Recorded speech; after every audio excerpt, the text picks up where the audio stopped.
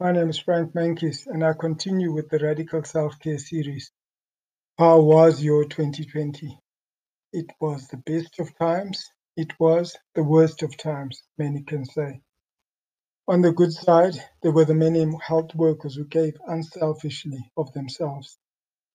There were the mobilization by ordinary people around food security, but also the work of CBOs, faith organizations, bigger NPOs, and movements. We had the major pause so that nature could take a breather, and which reminded those who consume too much that we can do with less. On the good side, also, we've been pushed to build up our resilience and, as communities, respond better to uncertainty. On the not so good side, there were the millions who went hungry, the corruption, the price gouging, and then the letdown around the stimulus packages, where elite decision makers took money from programs to reach sustainable development goals instead of having a real response to the emergency. There were the rich who got rich out of it all. Then, still on the shadow side, there is the bickering around the vaccines and those who say, let's keep vaccines for our own country and for those who look like us.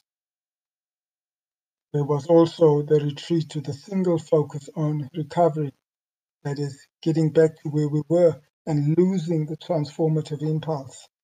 And the very worst of the negative side, there were those who chose the pandemic times to continue the worst of sexist and racist practices, and as well as violence against women. Between the worst and the best, midway, if you like, were things like the Coronavirus Command Council, which had moments of brilliance offset by moments of obtuseness, and which sometimes lost their way, moments when the lobbyists and vested interests had too much influence. There was also the phenomenon of the wide acceptance in South Africa and around the world of the principle that people should be assisted from society's resources without adopting an accountant's view of value. This brings us one step closer to that great principle of from each according to their abilities, to each according to their needs. The small gains made were an acknowledgement, not always sustained, that we are all in one boat together.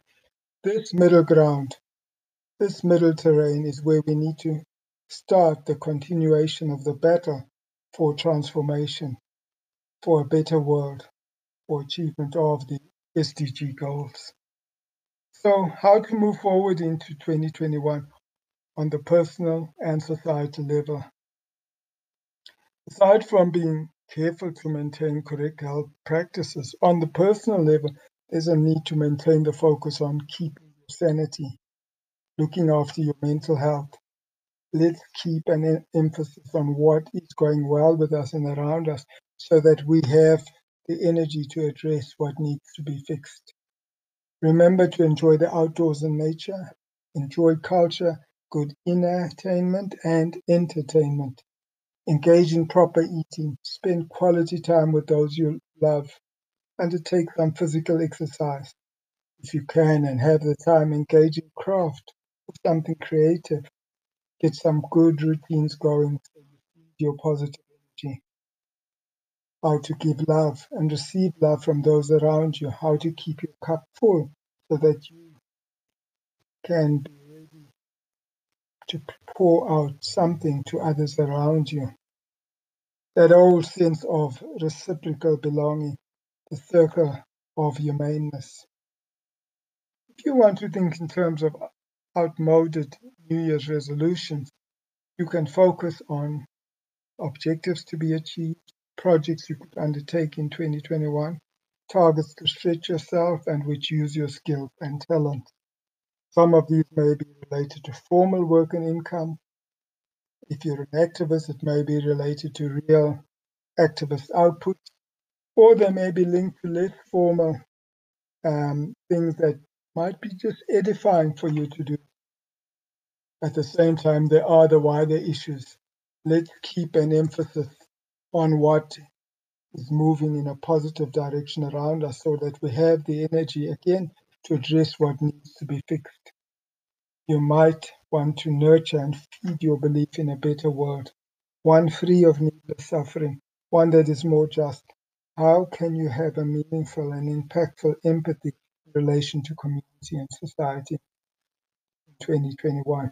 In a world where millions are on the margins in terms of access to food, education, shelter, and a basic income, as well as gender justice, what initiatives, movements, or struggles could you support or join to contribute to a fairer world? As the calendar turns and we enter a new phase of the pandemic or new phases of COVID-19, let's turn the corner with a renewed sense of self and renewed energy. That new energy can only be consciously cultivated and sustained if we remember our self-care practices. That's my take anyway. Thank you for listening. Until next time.